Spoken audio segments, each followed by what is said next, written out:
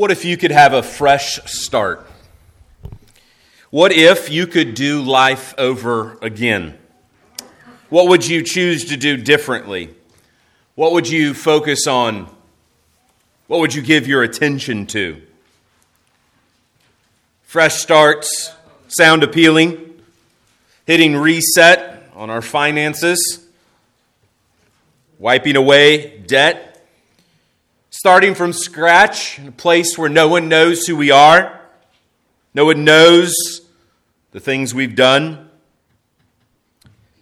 I bet many of us would jump at the chance to join some sort of witness protection where they send us away. We get a new job, a new name, a new identity, and a new location. These sound appealing, sounds hopeful, a fresh start, a new beginning. All the burdens of life given over to this new life. The reality is, regardless of where we might be relocated to in this witness protection program, one problem we will face from the very beginning of our fresh start and our new beginning is that we are the same.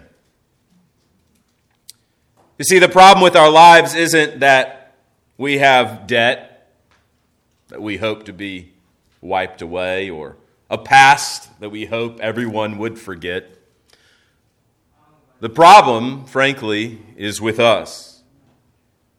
The problem isn't in the location we live, the name we have, or even the profession that we've pursued. The problem lies in our own hearts. As we'll see today in this post-flood narrative, fresh starts and new beginnings doesn't mean that sin is gone. While Noah and his family had a fresh start, the problem of sin continued. For it was not God's goal to remove sin from the world by destroying the world in a flood. For if God's goal was to eradicate sin from the world, he had to eradicate all of humanity. But he didn't. God chose rather to use sinners to bring about his plan of redemption. And that's the same story that God tells today, that God uses sinners to communicate the message of salvation through Christ alone. What was the point of this global flood that we thought about last week? Was it so that humanity would have a fresh start, a new beginning? Not at all. God chose to judge the world through flood, that he would, in doing so, teach us and his people that it would be through judgment that God would make all things new. If you were to take that theme and read your Bible today, in various places, whether you be in the law or in the prophets or in the Proverbs, the wisdom literature, or in the New Testament, in the epistles and in Revelation, you will see that theme show up in every single book. God makes all things new through judgment. God is destroying in order that he can make new. This, of course, all points forward in redemptive history. Through the judgment of Jesus Christ, God makes all things new. This is the point we thought about last week. Let that roll in our minds. This week, we're kind of picking up with that same theme and expanding it and thinking about it in light of the local church. So I want to begin this morning by reading a portion. Of course, as I noted last week and in the weeks ahead, we're covering a lot of verses, a lot of material in a short fashion. Therefore, two things to serve you well. Number one, read this passage ahead of time. So next week, Pastor Rod is going to be preaching from Psalm 51. Friend, if you don't have anything to read throughout the week, there you go. Psalm 51. Read it every morning. Think about it. And the following week, Be reading Genesis 12 and 13. Use this for your benefit so that you're ready to think with us as we gather. Well, friends, this morning we're going to consider Genesis 9 and through chapter 11. And again, the second point that I would just encourage you is as I'm reading along, if there's something that you want to think more about, man, just highlight that and then read that later today. Well, I'm going to begin reading in verse 20. If you found your way there, it's on page 7 in the pew Bibles in front of you. Just let me encourage you to be there. Have your Bibles open. I have nothing innovative to say, but we hope to hear from God and His Word this morning. Genesis chapter 9, beginning in verse 20. Genesis chapter 9, beginning in verse 20. Noah began to be a man of the soil, and he planted a vineyard. He drank of the wine and became drunk and lay uncovered in his tent. And Ham, the father of Canaan, saw the nakedness of his father and told his 2 brothers outside. Then Shem and Japheth took a garment, laid it on both their shoulders, and walked backwards and covered the nakedness of their father. Their faces were turned backward, and they did not see their father's nakedness. When Noah awoke from his wine and knew what his youngest son had done to him, he said, "Cursed be Canaan. A servant of servants shall be to his brothers." He also said, "Blessed be the Lord, the God of Shem, and let Canaan be his servant.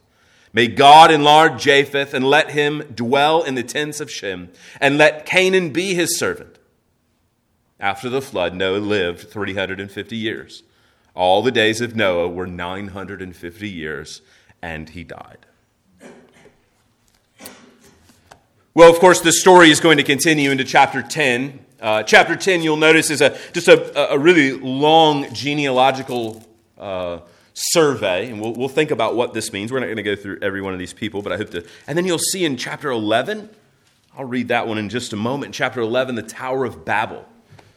These stories really fit nicely together because it really gives us a concluding picture of humanity post-flood and pre-Israel. So chapter 11 of Genesis really ends very abruptly and clearly, kind of shifting the camera away from humanity universal. So really chapters 1 through 11 is a picture of all of humanity. God creating the heavens and the earth. God creating humanity in His image. Male and female, He created them. And this sort of tracing those early centuries of humanity. Then the camera sort of focuses in, if you will. Kind of pans from that panoramic view of viewing all of humanity, kind of narrows in on one particular people, the people of Terah, the father of Abram, from whom the nation of Israel will be born. So from the nations at large, God focuses in on His redemptive plan to save humanity, not by saving all of humanity at the beginning, but saving one particular people, that through them, God would bless the nations. That through the seed that He promised to Adam and Eve in Genesis 15 would be realized through one particular people group of all the people groups in the world. It would be through the nation of Israel that God would send the promised seed, our Savior, Jesus Christ. And we'll think about that more in the weeks ahead. And so this sort of ends, if you will, the first section of Genesis this morning, rounding out. And here's the truth I want you to hear this morning. Here's the point that you need to have in your soul. Left to ourselves, there is no hope for humanity. Left to ourselves, there is no hope for humanity. We're going to consider a couple stories here. First, Noah and his drunkenness, and the Tower of Babel, and the 70 nations in chapter 10. That through the promised seed, humanity will be rescued from their sin, be rescued from our sin, and the kingdom of God restored. So if we were to do it ourselves, we would fail. But God, in His grace, in His sovereign love and care for us, Our God is a promise-keeping God, and He promised that in Genesis 3:15, that He would raise up a Savior through one of the children of Eve. And what we see in these chapters is God's sovereign plan unfolded in redemptive history. That God is a promise-keeping God. So this morning, I want us to see our need for a better Adam. In other words, I want us to be convinced through these stories that there is no hope in humanity. There's no hope in you. There's no hope in you getting your life straightened out. There's no hope in your family. There's only hope in Jesus Christ. Only hope in Him. So I want us to do that by considering these three chapters. Chapter 9, those verses I just read, chapter 10, and then chapter 11. So I've organized this really in 3 points, 3 truths. And how I wanted to do this, to really get your sense of need, I wanted you to consider who God is. How God reveals Himself in these chapters leads us to conclude our need for Him. In other words, if God is that great, we must be that small. For us to understand really the point of the passage, I want you to get these 3 truths in your mind. The first one is this, that God graciously saves sinners. God graciously saves sinners. Now you might think, well, that's a very generic. What does that have to do with Noah? Here's what I want you to see very quickly. God saved Noah. Noah was said to be righteous and blameless and one who walked with God. But yet Noah was still a sinner in need of a Savior. Though he was saved, he was a sinner. As we see clearly in this story, what does he do? But the very first thing, he gets off, he plants a vineyard, and he gets drunk. Now, to be fair to Noah, one of the very first things he did, back if you look at the end of chapter 8, was that he built an altar to the Lord. He gets off the ark, he walks down, he descends. The very first thing he does is build this ark and sacrifice. And boy, time did not take long before Noah slipped into sin. The point I want us to see this morning is that God graciously saves sinners like Noah. And what we see presented to us here, and why I consider this a part of chapter 10, is this is that new beginning, a fresh start. And what do you notice happens? The exact same thing that happened in Genesis chapter 3. It's exactly a retelling of Genesis chapter 3 all over again. God creates man in His image. He blesses them. He gives them all of the fruit to eat. And what does man do again? He consumes the fruit and gets wasted off of it. You see again, man taking up life on his own. Just look there at verse 20, this sort of intentionality on Noah's part. Noah was like 500 years old. He is not an idiot. He knows that if he drinks wine to excess, he is going to get drunk. All right? So Noah's not like, innocent and like, oh, I didn't know that wine was going to make me drunk. Notice what he writes. Noah began to be a man of the soil and planted a vineyard. The idea here is intentionality on Noah's part. He knew what he was doing. He knew what would result. Now, to be clear, the Bible doesn't forbid consumption of alcohol or wine. In fact, places in the Bible often point to the goodness. It's a gift of God. And that's exactly the point that Moses is making here. Noah is taking a gift and abusing it.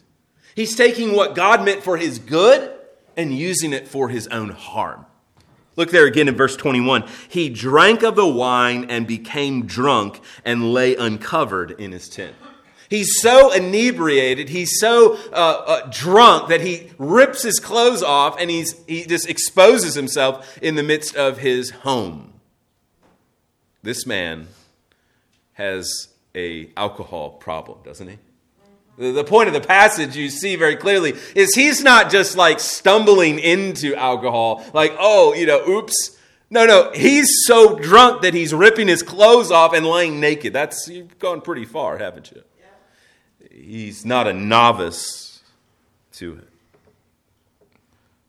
And so we see here in Noah's drunkenness is really a second fall. God resets the clock, if you will, restarts humanity. And what do you notice immediately? They do. They fall into sin. Again, the point that Moses is trying to reiterate is that God graciously saves sinners, but put no hope in sinners. As one would read this story, you might think, wow, finally things are going to get better. God eradicated all those wicked, sinful people, finally got rid of them. Yes. But he didn't. Noah's sin is clear.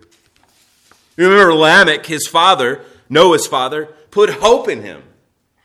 If you have your Bibles, just look back, if you will. You'll see here at the end of this genealogy, at the end of chapter 5. So chapter 5, verse 28. Lamech was Noah's dad. Look what he says. And Lamech had lived 182 years. He fathered a son and called his name Noah, saying this. He was prophesying. He was saying, out of the ground that the Lord has cursed, this one, Noah, shall bring us relief from our work and from the painful toil of our hands. Lamech was a man of faith. That's why Noah was a man of faith. He believed that promise of Genesis 3:15, that God was going to raise up a seed who would crush the head of that ancient serpent. And we see here Lamech's faith in Noah. Noah was the promised seed. Noah was the one. He was going to be the new Adam. He was the one that was going to finally set humanity on the right path. He walked with God. He was righteous and blameless. The problem is his heart was corrupt like the rest of humanity. You see, the Bible tells us that even us who live righteously still have hearts that are tainted by sin. The story of the Bible will tell us that we don't need to have a bunch of laws and rules to follow. That will never save us, but we need to have circumcised hearts. We need new hearts. And the promise of the new covenant is that God gives us new hearts through a process, a supernatural process called regeneration, where God takes our heart of stone and gives us a heart of flesh. You see, Noah had a heart of stone. He needed a heart of flesh. He needed a new heart. He didn't need new behavior. Noah proved to be corrupted like the rest of humanity, and even worse, as you see in the text here in chapter 9, that Noah's son Ham was even greater in wickedness. Ham defiles his father. In the midst of his sin, Ham makes it worse. Look at the text again, back to chapter 9 in verse 22. We're told that Ham, the father of Canaan. Now again, we'll get to why. You see Canaan sort of rise up here. So Ham has a son. His name is Canaan. We'll get to why he's involved in the situation. But nonetheless, we're told in verse 22 that Ham sees the nakedness of Noah and then goes and tells his brothers outside. Now, the brevity, the shortness of this is intentional. In other words, Moses doesn't want to dwell on the grotesqueness of sin. Right? He just says, Noah drank and became drunk. Again, that brevity is meant to communicate heinousness. In other words, this is so heinous in the eyes of Moses that he just sort of, let me just tell you, is little bit, just enough to get the picture. But not so much that your mind is taken away into temptation and sin. Does that make sense? And so we're told that Ham does something to defile his father and then goes and runs and tells his brothers about it. And you see the righteousness of his brothers in comparison to him, in that they are said twice to have walked backwards. So there in verse 23, we see sort of intentionally making this emphasis that is younger, that the other brothers, Shem and Japheth, don't look on their fathers naked. They don't defile their father. They don't do whatever Ham did. Again, the point is that God is graciously saving sinners. This family is a hot mess. So it would be wrong for you to read into the story of Noah and his family and say, okay, because they were perfect, God saved them. God saves perfect people. Not at all. The point that we want to come away with is that God saves messed up people. He saves families that are dysfunctional. In fact, the rest of the story of Genesis is about how God chooses some messed up people to bring about his redemptive purposes.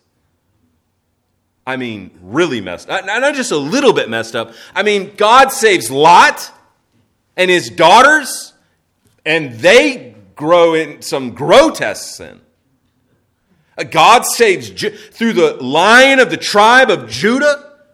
You know, it's so funny. I used to joke with people, name their kid Judah. I would be like, yo, do you ever read the story about Judah in the Bible? Like, he's messed up. I don't know if I... No.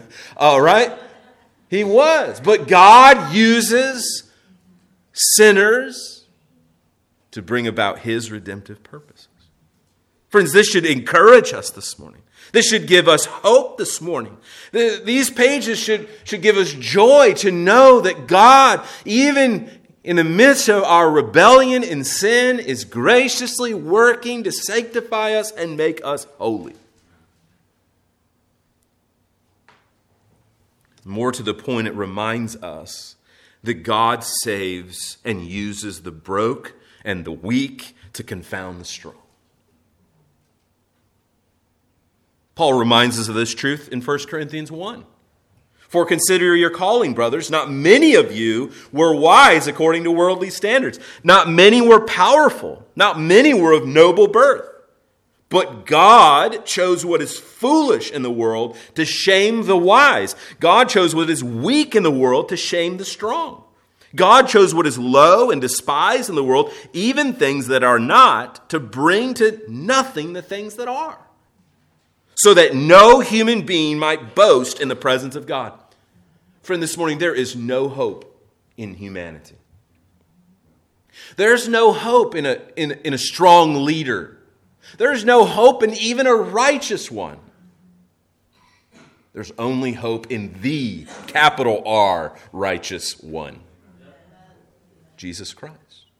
You see, the story is meant to demonstrate that even this second Adam that Noah was to be, he failed too.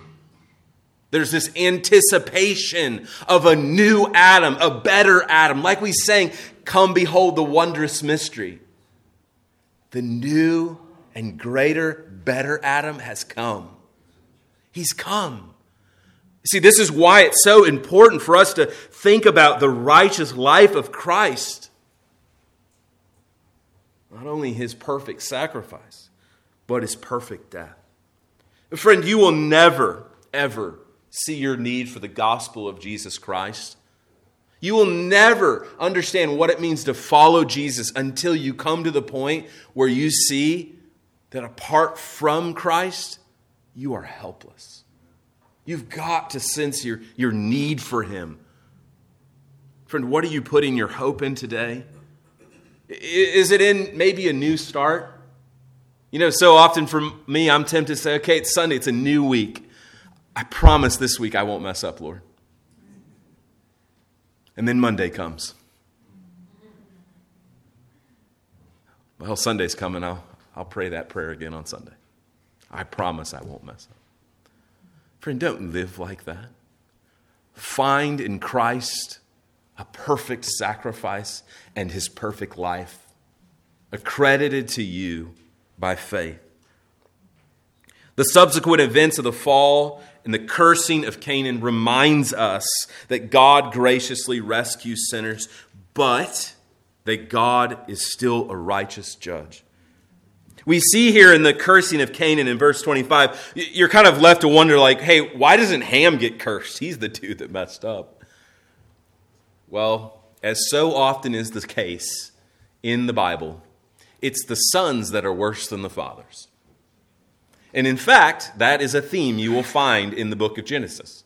That the sons tend to act and sort of highlight, and even to extreme levels, the sins of their fathers.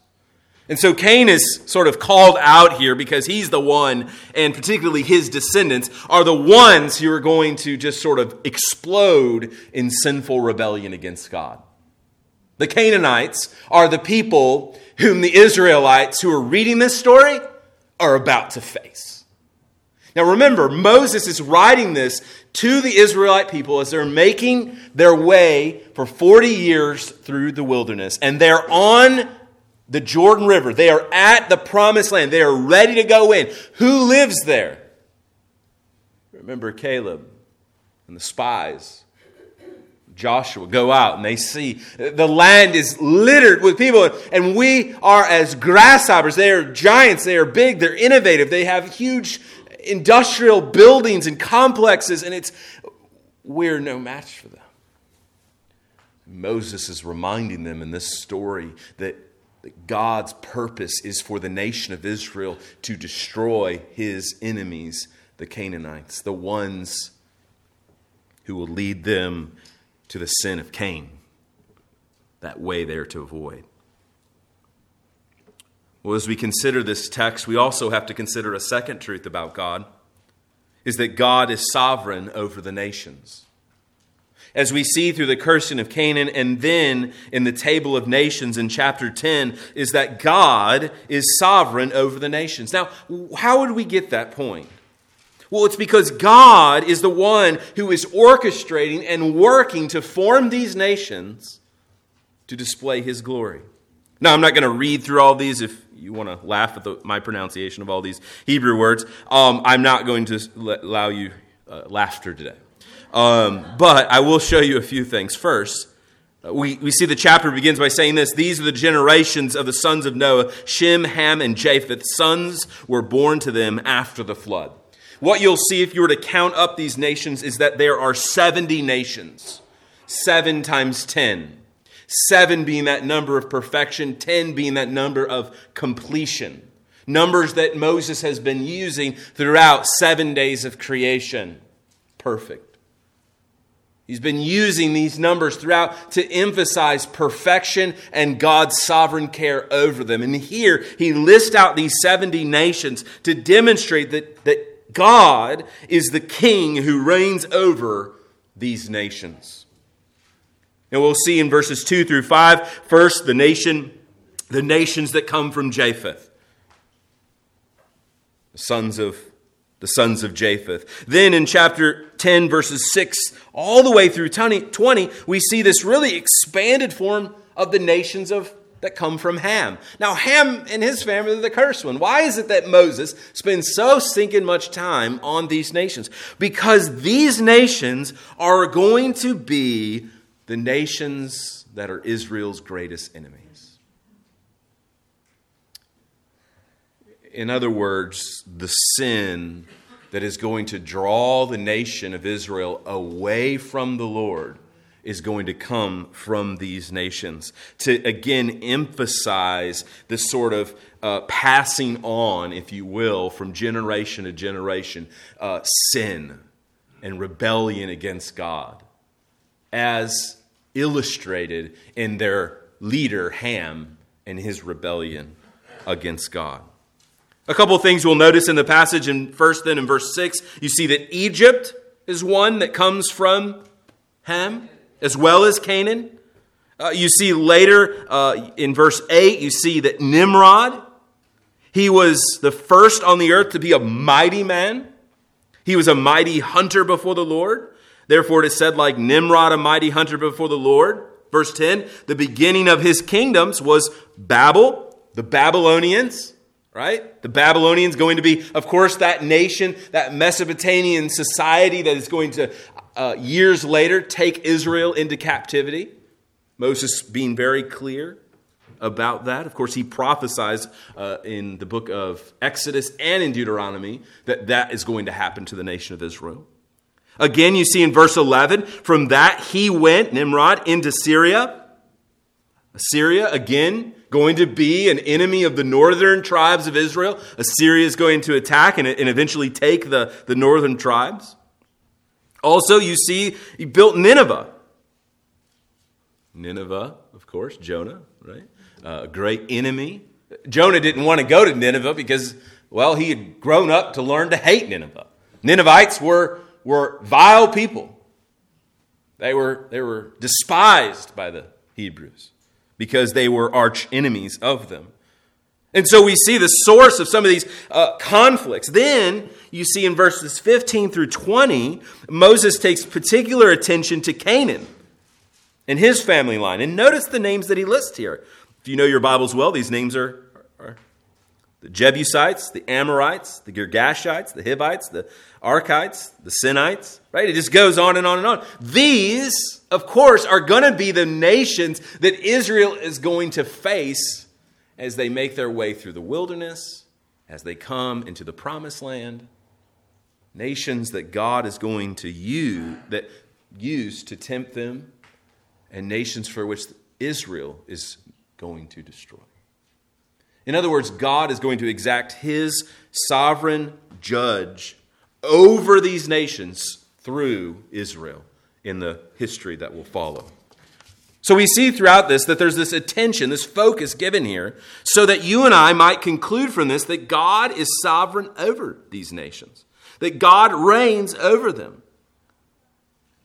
So, for example, if you look at verse 19, and the territory of Canaanites extended from Sidon to the direction of Gerar as far as Gaza, and in the direction of Sodom, Gomorrah, Admah, and Zeboim.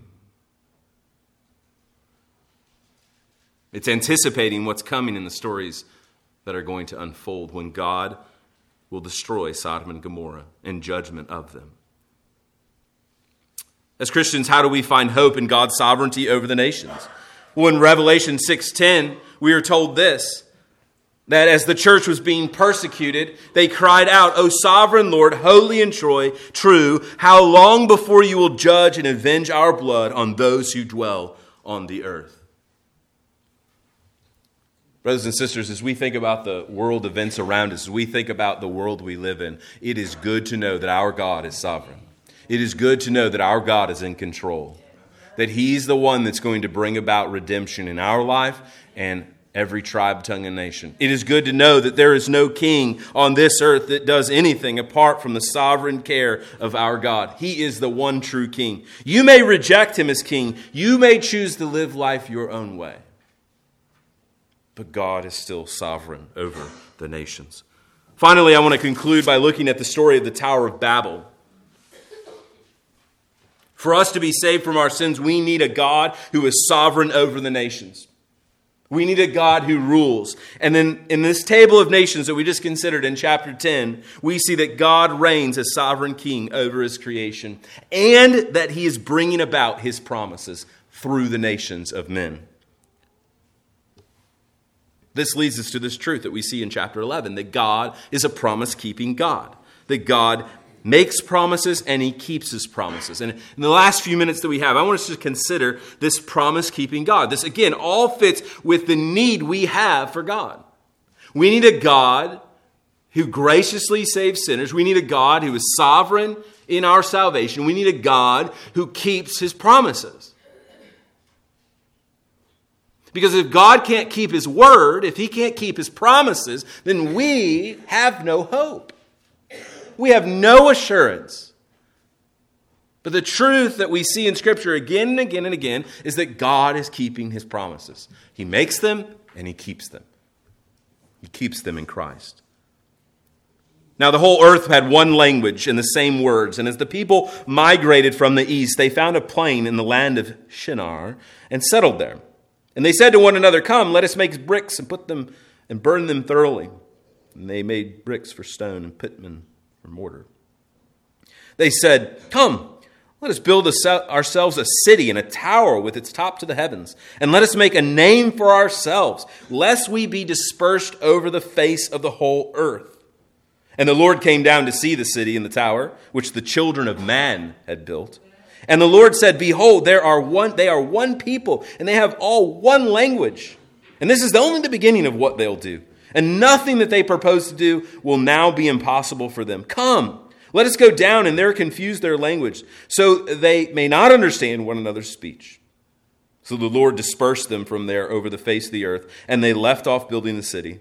Therefore its name was called Babylon, or Babel, because there the Lord confused the language of all the earth. And from there the Lord dispersed them over the face of the earth. See, God made a promise, didn't he? That I want you to be fruitful and multiply and fill the earth. If you look back in chapter 8,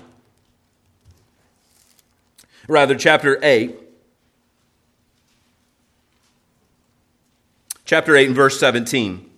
When Noah and his family left the ark, he says this to them: bring out every living thing that is with you of all flesh, birds and animals and every creeping thing that creeps on the earth, that they may swarm on the earth and be fruitful and multiply on the earth.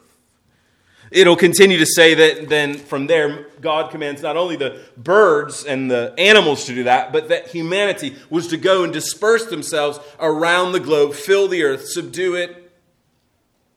But what we see in the Tower of Babel is exactly the opposite. Again, we're seeing the same theme. Man living life their own way. God tells them, I want you to go and be fruitful and multiply. I want you to spread out. I want you to, establish families. I want you to do all of that. And essentially man says, no, we're good. We're going to go over here and we're going to stay. We see that. Look there to chapter 11. Chapter 11 and verse 4. At the end of their statement there, they say this: lest we be dispersed over the face of the whole earth. In other words, humanity wanted to huddle together rather than do what the Lord said. And isn't that so ironic? How often, even in our own day and what we saw in the 20th century and now into the 21st century, man still trying to unify themselves around some sort of common goal. We see post-World War II sort of united nations. Something that God judges clearly here in Genesis chapter 11. Nations getting together, trying to be unified but unable to. Trying to get it go against God's will. We see human action here, and we're reported that these wonders settled in a plain. They said, hey, we're going to settle here and we're going to build a big city. Humanity seeks to build a city and a tower for themselves. And God here is going to fulfill his promise that he's not going to allow man to rebel against him, that he will judge sin. And they build this towering city, and they gathered together, and we're told there in verse 6, kind of ironically, right? Look at what God does. Behold, they are one people and one language. Or rather, verse 5. And the Lord came down to see the city and the tower, which the children of man had built. They were building a tower to heaven. They wanted to build a tower to God. And for God to actually see it, he had to come down. Moses is emphasizing how little the city really was in the eyes of God. Something they thought was wonderful, God says, this is really just kind of small that I had to stoop down to look at it.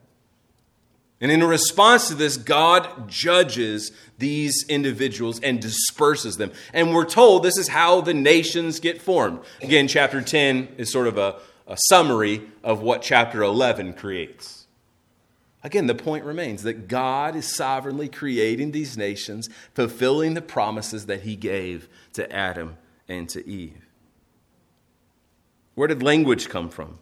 Where did nations come from? Where did ethnicity come from? The story that we are reading here is that it came from God. God is the source of these things. God is the one who's dispersing, so that, as we'll see in the subsequent chapters of Genesis, that through one nation he would bless all of humanity. In chapter 11, verses 10 through 26, what we see is God's plan through Noah. And ultimately, through Abram, God would bless the world. We see a similarity to Adam's descendants in chapter 5. But this time, the focus here is on one particular people. That God's promise will be kept in Abram. And in Abram's children. In his great-great-grandson, Israel.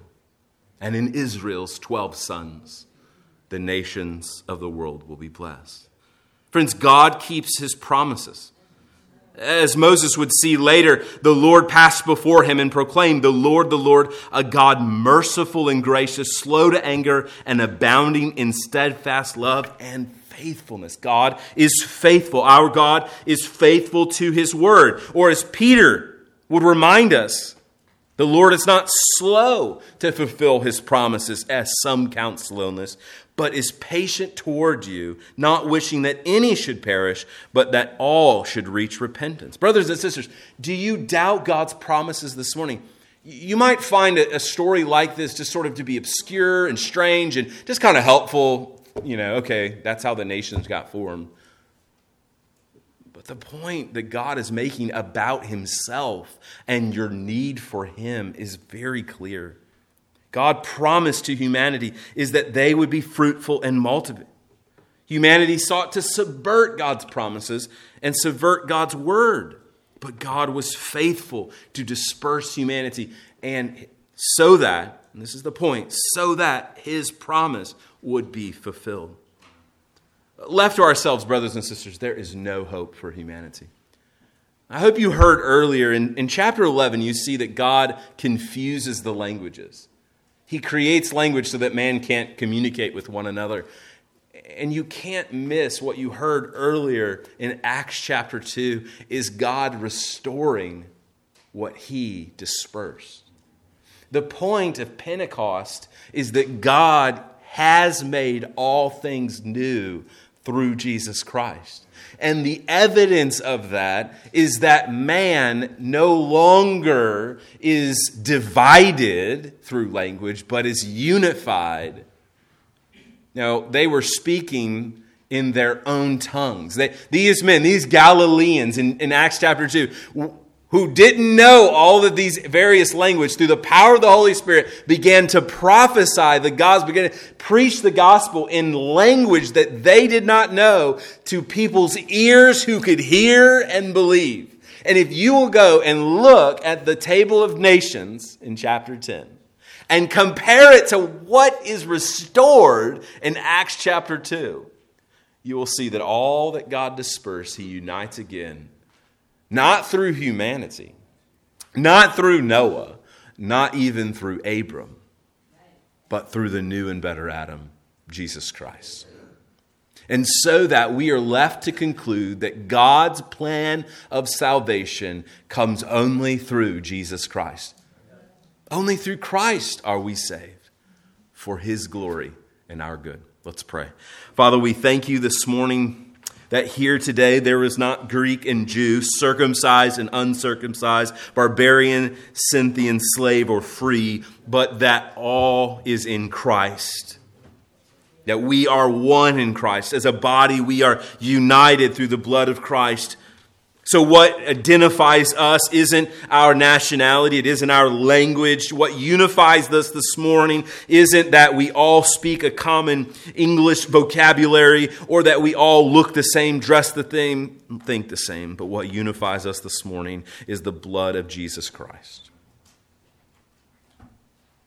That what you divided, you've united for your glory.